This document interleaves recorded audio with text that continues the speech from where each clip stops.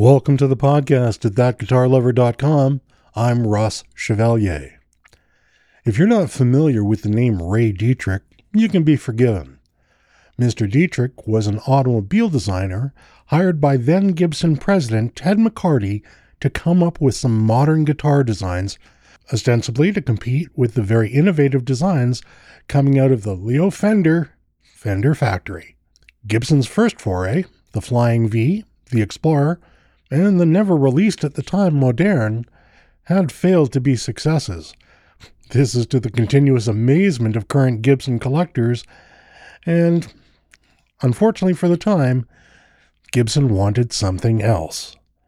Mr. Dietrich took inspiration from late 1950s automobile tail fins and designed the Gibson Firebird, a still underappreciated but very special guitar.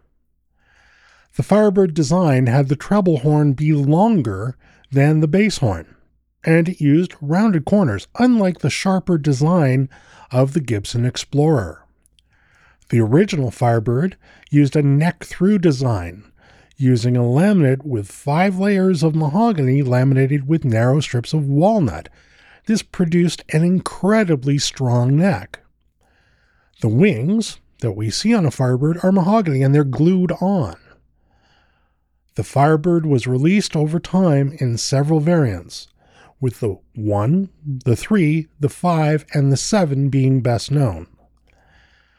The pickups in a Firebird are completely different from the Gibson humbucker and the Epiphone mini humbucker that was found in the Epiphone Rivera and later in the Gibson Les Paul Deluxe. Instead of pole-piece magnets, the Firebird pickups are humbuckers, but have a single Alnico bar magnet.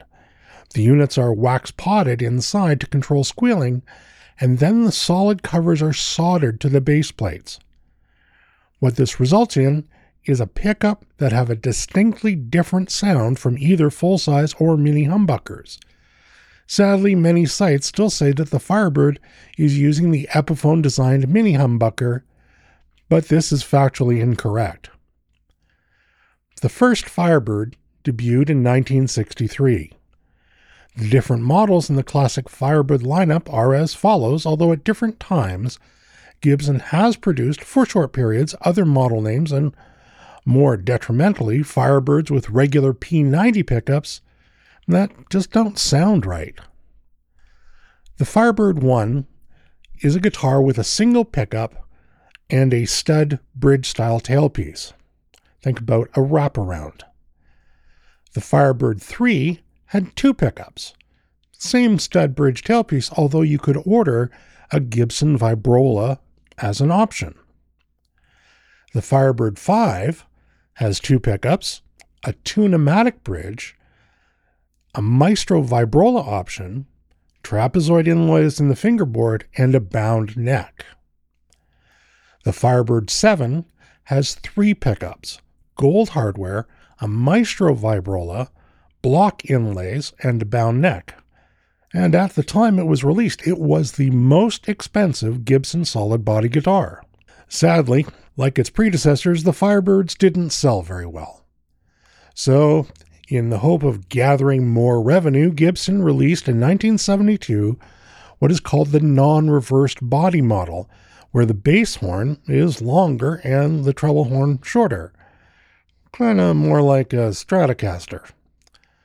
These didn't improve sales at all, and many Firebird fans consider them the red-headed stepchild of the line. If any are offended by that old aphorism, take a pill and calm down. Firebirds came originally with the tuners on the treble side of the headstock, but you're going to find versions with the tuners on the bass side. There are also headstocks that point at different angles, depending upon when they were built. My own Firebird 5 has the original body shape and headstock, and mine has the much preferred, at least by me, locking banjo-style tuners, where the tuning keys are knobs on the back of the headstock. The body shape isn't really built for sitting, and you'll enjoy it more if you play it while standing. The life of the original Firebird ended in shame with the universally despised an utterly unsaleable Firebird X or Firebird 10. The death of this guitar is chronicled in a mass destruction video available on YouTube. It's one of those products, along with the horrible implementation of robot tuners, that earned former Gibson president Henry Juszkiewicz being despised by Gibson fans worldwide. Gibson has done reissues of the Firebird from time to time, with the most prevalent model being the Firebird 5. Epiphone also did a really nice Firebird 5 version, and you'll still find them in stores, but that instrument is no longer part of the 2024 product lineup. Now, bass players weren't left behind, because in 1963, same year as the Firebird, Gibson also released the Thunderbird bass, which was also designed by Ray Dietrich. It looks like a Firebird, but this bass uses a 9-piece laminated mahogany and walnut screw neck, and again has mahogany wings glued on. Thunderbird basses are sometimes referred to as the bass with the neck that goes on forever, because its design puts the headstock further away than one might find on other basses that have the same 34-inch scale length. The reissues of the Thunderbird bass come with humbucking pickups, and like a Firebird, a Thunderbird bass has a very different sound. Well-known players of the Firebird guitar include the inestimable Johnny Winter, Eric Clapton, Keith Richards, Paul Stanley, and Phil Manzanera of Roxy Music.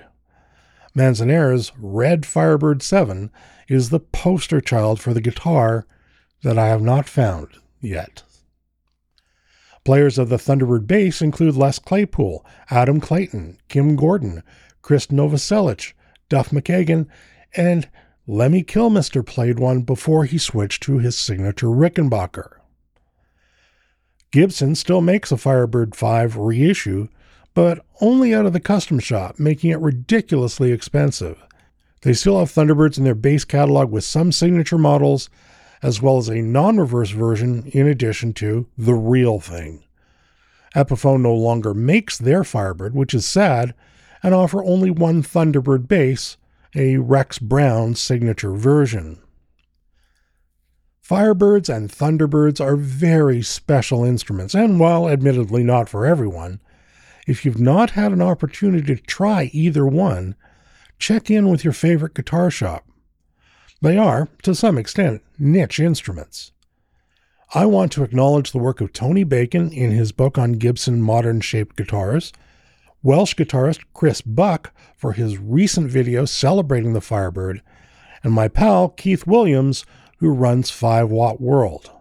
Keith does guitar histories that are incredibly well researched. If you're not subscribed to 5 Watt World and you love guitars, head over to YouTube and give the channel a try. Thanks all for listening and for your support of That Guitar Lover. I'm Ross Chevalier, and I wish you peace and health.